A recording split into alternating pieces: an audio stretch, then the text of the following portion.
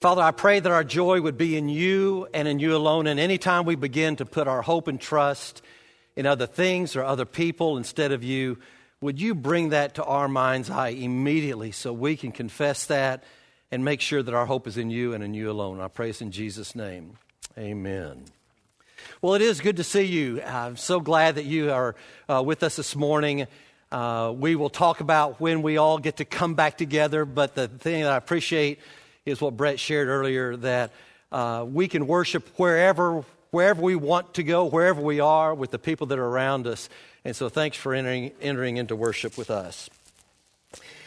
This is a day that has all kinds of emotion to it.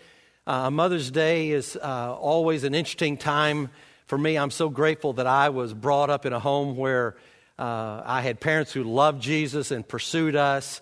And yet I know that is not the case for everyone.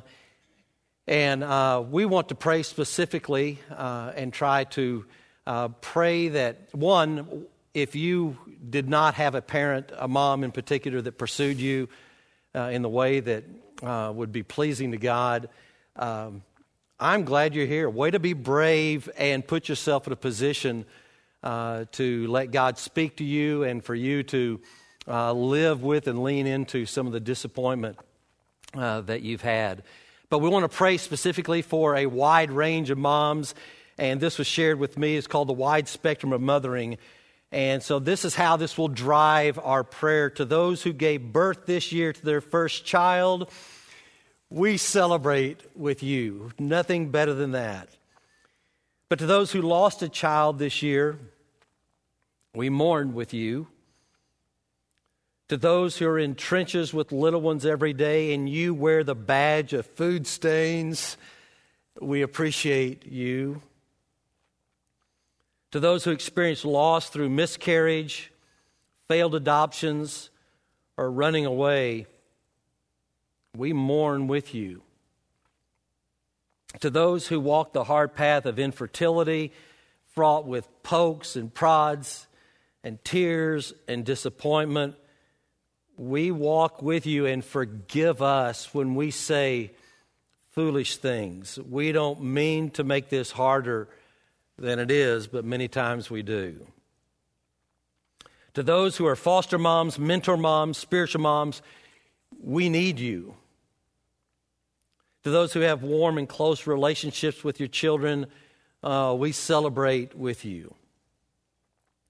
To those who have disappointment, heartache, and even distance with your children, we sit with you in that disappointment.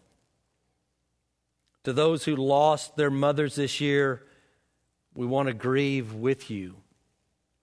To those who experienced abuse at the hands of your own mother, we acknowledge your experience. To those who lived through driving tests, medical tests, and the overall testing of motherhood, we're better for having you in our midst. To those who have aborted children, we remember them and we remember you on this day. To those who are single and long to be married and mothering your own children, we mourn that life has not turned out the way that you longed for it to be. To those who step-parent, we walk with you on these complex paths. To those who envision lavishing love on grandchildren, yet that dream is not to be, we grieve with you. To those who will have emptier nests in this upcoming year, many of you are hoping you'd have an empty nest sooner than later right now, I'm sure. But we do grieve with you, and we rejoice in those who placed your children up for adoption. For those who placed your children up for adoption, we commend you for your selflessness. And remember how you hold that child in your heart. And to those who are pregnant with new life, both expected and surprising, we anticipate with you. This Mother's Day, we walk with you. Mothering is not for the faint of heart, and we have real warriors in our midst, and we remember you. I can't imagine any role that's more demanding, and I can't imagine that there would be one more satisfying.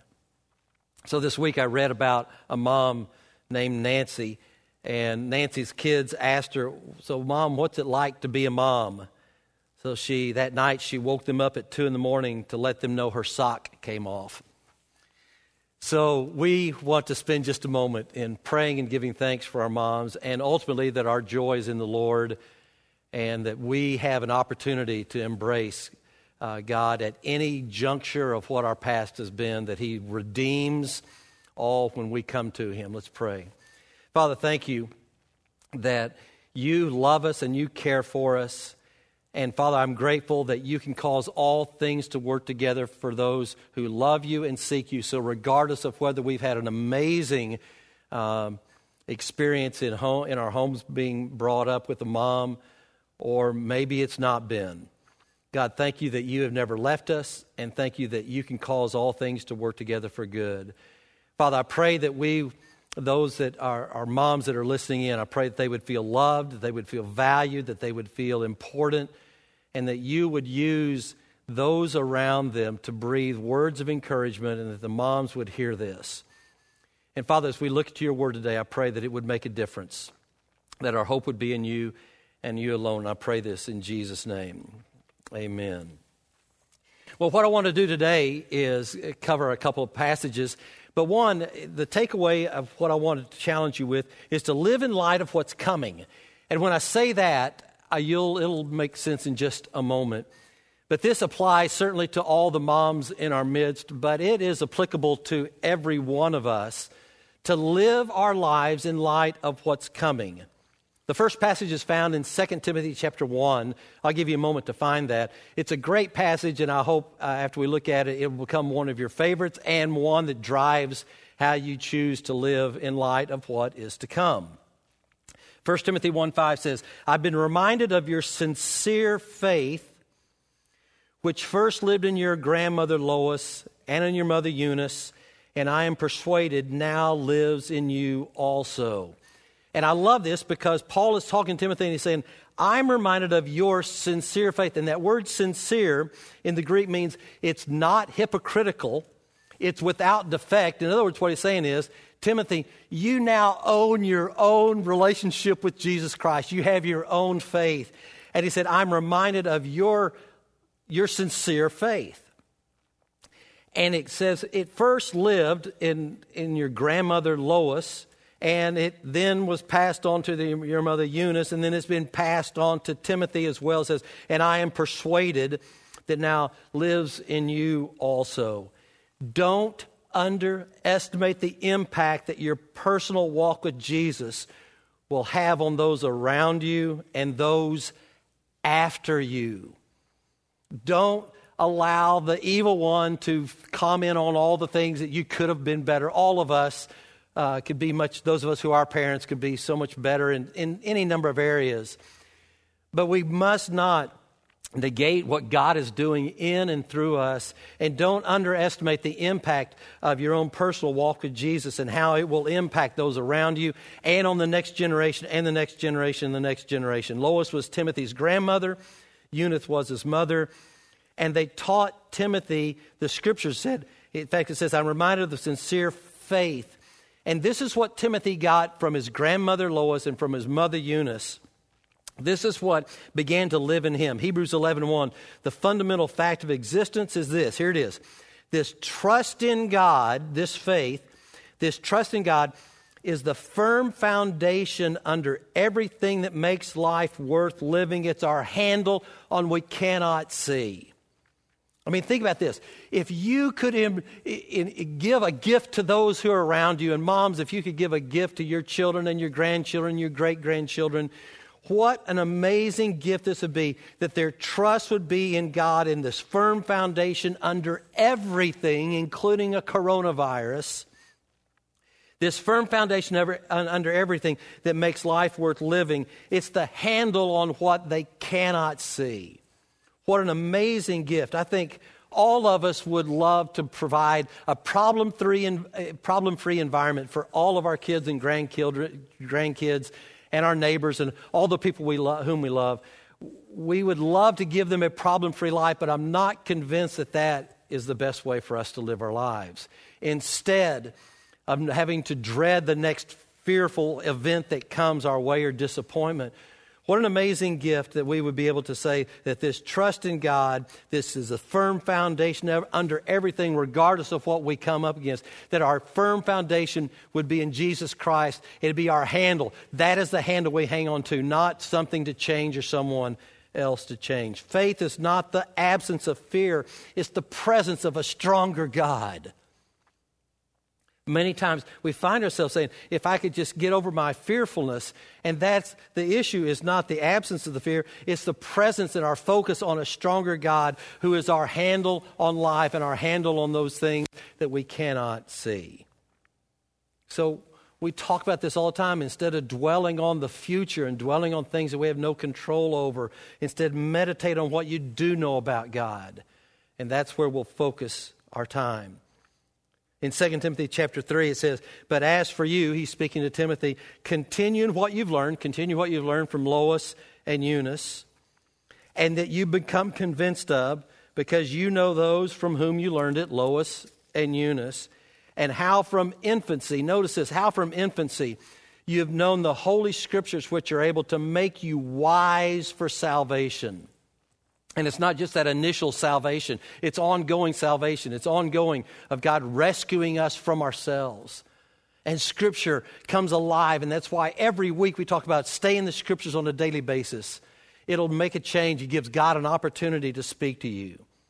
All Scripture is God-breathed, that's useful for teaching, for rebuking, for correcting, for training in right living, so that the person of God may be thoroughly equipped, not just anemically, but thoroughly equipped for every good work. If you read this week's church-wide reading plan, Ruth Graham, or Anne Graham, was the author of it, daughter of Ruth and Billy Graham. And she shared in one of her posts that we read, said that when she made her commitment to Jesus Christ, and on the day of her baptism, her mom and dad gave her a Bible, and in the flyleaf, they wrote this. It said, this is your one sure guide in an unsure world.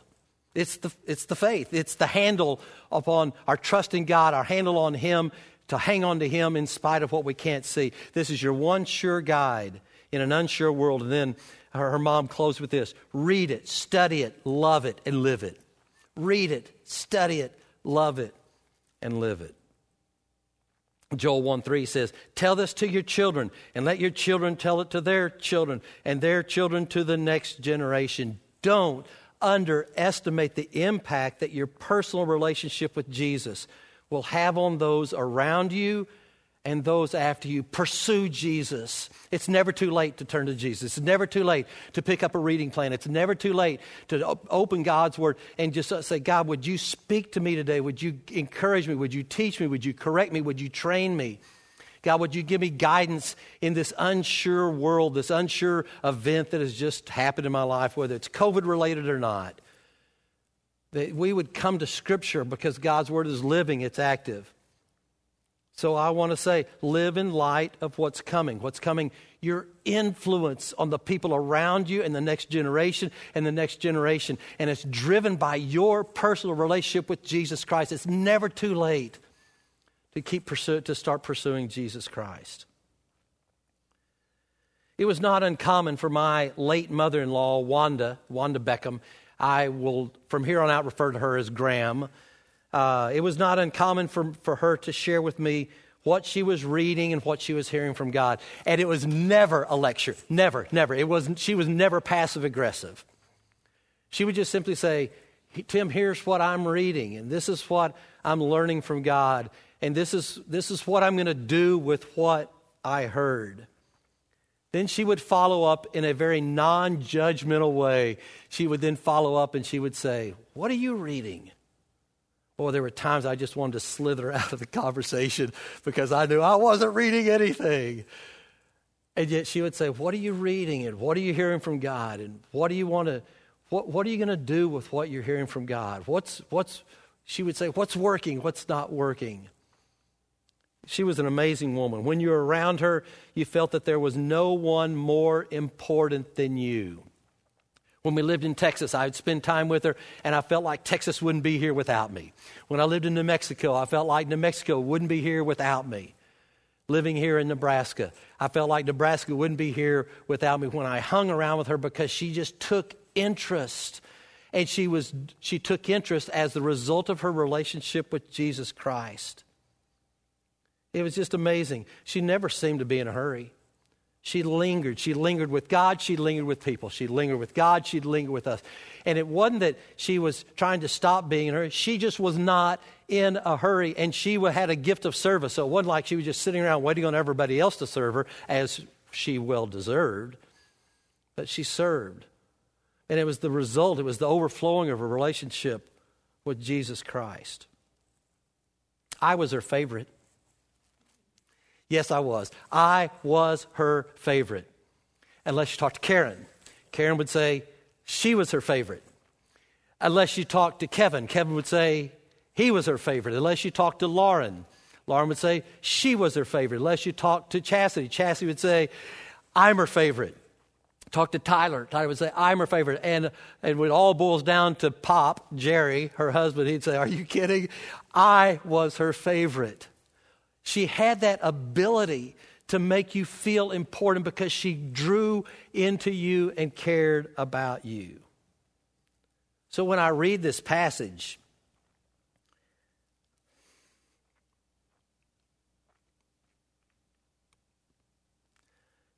in 2 Timothy 2, 2 Timothy 1, I've been reminded of your sincere faith, and I personalize it, which first lived in Graham and now lives in Karen. And I'm persuaded it now lives in you. Don't underestimate the impact that your personal relationship with Jesus Christ has on those around you.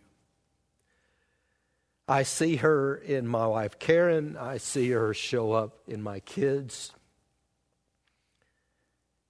And every now and then, I proudly see her show up in me on a good day. And just a quick word, Kevin and Lauren, if you are listening, listen carefully. Watch how your mom is taking care of her dad. She's serving in huge ways. Watch carefully, take notes. I'm next. I want to close our time by looking at one of Wanda's favorite verses, and it's one that I hope will encourage you regardless of what has been your background and your time with a parent. And I want to drive you to what all of our worship, singing worship was all about. Our hope is in Christ and in Christ alone. The joy of the Lord is our strength. It's found in Lamentations 3, 22 to 23. It's in the Old Testament. Lamentations 22 to 23. It says, the faithful love of the Lord never ends. His mercies never cease.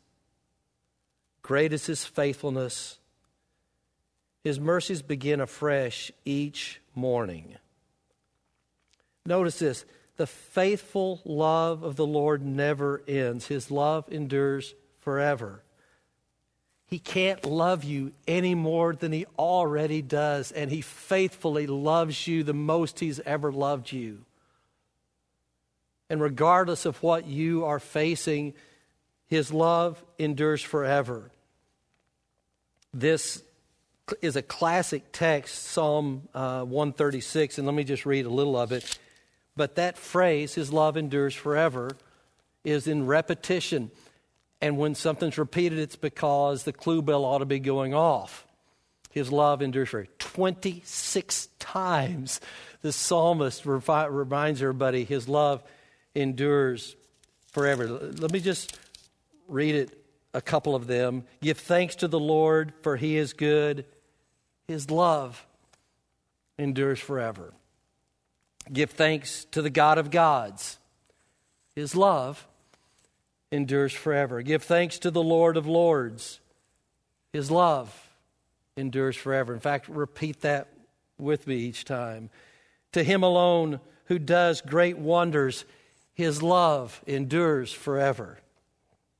Who spread the earth upon the waters, his love endures forever. Who made the great lights, his love endures forever. The sun to govern the day, his love endures forever. The moon and stars to govern the night, his love endures forever. To him who led his people through the wilderness, his love endures forever. He remembered us in our low times, his love endures forever. Who freed us from our enemies, his love endures forever. Who gives food to every creature, his love endures forever. Give thanks to the God of heaven, his love endures forever. If I were to give you a final exam this morning, the clue bell should have gone off, and you should have known that in there saying, what can you always trust? What can you always depend upon? And it would be his love endures forever. Don't forget that. That's how Wanda lived her life. That's how all of us need to come to a point of saying, regardless of what may come, regardless of the disappointments, his love endures forever. Notice it says, not only does his love endure forever, his mercies, they are new every single morning. And in the Hebrew, the word mercy means indicating loving kindness, goodness, faithfulness, love, acts of kindness. It's new. It means it never wears out. His love endures forever, and you'd think that would be enough, but no. God goes on and says, not only is my love going to endure forever, my loving kindness, my goodness, my faithfulness, my love, my acts of kindness will be brand new every day. He doesn't give us leftovers. Wow. Why would we not want to put our hope and trust in that kind of a God? Verse 24, then the psalm says, so I say to myself, don't read any further. Look up. So I say to myself, knowing that his love endures forever and his mercies are new every single morning, I say to myself, I think it's interesting because we're always preaching some kind of hub theology to ourselves. What I mean by that, we're always looking towards something to find stability, to find relief, to find hope. And we always are speaking some kind of hub, meaning the internal part of a wheel, which is the most important part. The strength of every wheel comes from the hub. And all of us preach some kind of hub theology. Where are we going to look for our hope? Here's what I do know. Crisis always reveals who or what is our hub. It does. Crisis always reveals who's in control of our lives or what is in control of our lives. In fact, I heard it put this way from a horticulturist. He must have come to my house this week. He said this, weeds are nothing if not messengers. Various weeds tell you what is wrong with your soil. Do not drive by my house today. If you do, wear a mask. It's not safe. The weeds are screaming, help! This yard needs help. Crisis reveals what is our hub. So the question that I think begs to be asked and answered is, what is this current crisis, COVID or not? That's not the point. What is this current crisis revealing in you? What's it revealing about you? Who, what, where are you going to find relief these days? And when the next issue comes, who, what, where are you going to go to find relief? And amazing, the psalmist saying after his love endures forever and ever and ever, and his new mercies come every single day, he then says, so I say to myself, here's his hub. Are you ready for this? The Lord is my inheritance. Therefore, I will hope in him. Wow. May that be what we would all say, that our hope would be and in him alone. That we would wait patiently, that we would put our hope in Him. Verse 25, the Lord is good to those who depend upon Him, who hope upon Him, whose handle is on God regardless of what they can or cannot see. I love in verse 25 it says, the Lord is good for those who depend upon Him. And in the Hebrew that word depend means this, ordering activities around a future event. How awesome is that? That we would order the unknown, that we would order it in a way of putting our hope, our hub in Jesus Christ. So the question is, where are we looking for our stability? My prayer is that you put your hope and trust in Jesus Christ. So here's what I'd like for you to do. I'd like for you to take your phone out, and I want you to text this number, 402-260-2400. And in the blank space, just write or text the word respond. Just type in the word respond and hit send. Give you a moment to do that because I want you to respond. I want to give you an opportunity to respond and allow Jesus Christ to be the hub of your life. There are several things we'd like to know about you, but as you scroll towards the bottom, I would like to talk with someone about following Jesus. If you're not sure that Jesus Christ is the hub of your life and you want to have discussion, we have a countless number of people who would love to interact with you and to help point you to Jesus Christ. Your hope needs to be in Him and in Him alone. Maybe you're ready to get in an online group. There's other opportunities for you to say, here's where I need help. But there's another place. In response to today's message, maybe you just need to write in what you feel like God is speaking to you. Let me pull a Wanda. Let me pull a Graham on you right now. What are you reading this morning? What are you hearing? And what is God saying to you? What are you going to do about it? Maybe it's to move Jesus as the hub. Move Him from a spoke to a hub. Maybe it's to invite Jesus Christ into your life for the very first time. Maybe it's to begin to make a commitment to read Scripture today and tomorrow and the next day. In a few moments, we'll close, but I want you to hang around after our band leads us. And there's some discussion questions, but here are two questions that I want you to wrestle with. And the first one is this: crisis always reveals who or what is our hub. The question is, what is this current crisis revealing in you and about you? And give some thought to that and talk about it. And then second, what is one step you can take today to put your trust in God, to lean into Him, that the joy of the Lord would be your strength? If you're looking for a reading plan, this one will disrupt you in a real good way. But the reading plan is there for you. It's Shelter in Place with Joni Eareckson Tada. She, as I think an 18 or 19-year-old, had a diving accident and became a quadriplegic. And they're wrestling with how's God going to redeem this. And her 7-day study is amazing. And she has allowed God to be the hub of her life. And I don't want to give it away, but it is so worth it. And you will be stretched in a good way. It will disrupt you, but it'll be a good disruption. Let me pray for us, and then I've got just a couple things to share with you. Father, I pray that our hope would be in you and in you alone. Thank you that your love endures forever. And thank you that you offer us encouragement and new mercies every single day. They are brand new, they are fresh, and they never run out. May you, when we say to ourselves, may we say, you will be our hope. You will be the one in whom we put our hope and trust. And I pray this in Jesus' name. Amen. Well, I hope you'll stick around in just a few moments. One, I don't want you to miss our closing with our worship team, and so it'll be fun, and you need to be a part of it.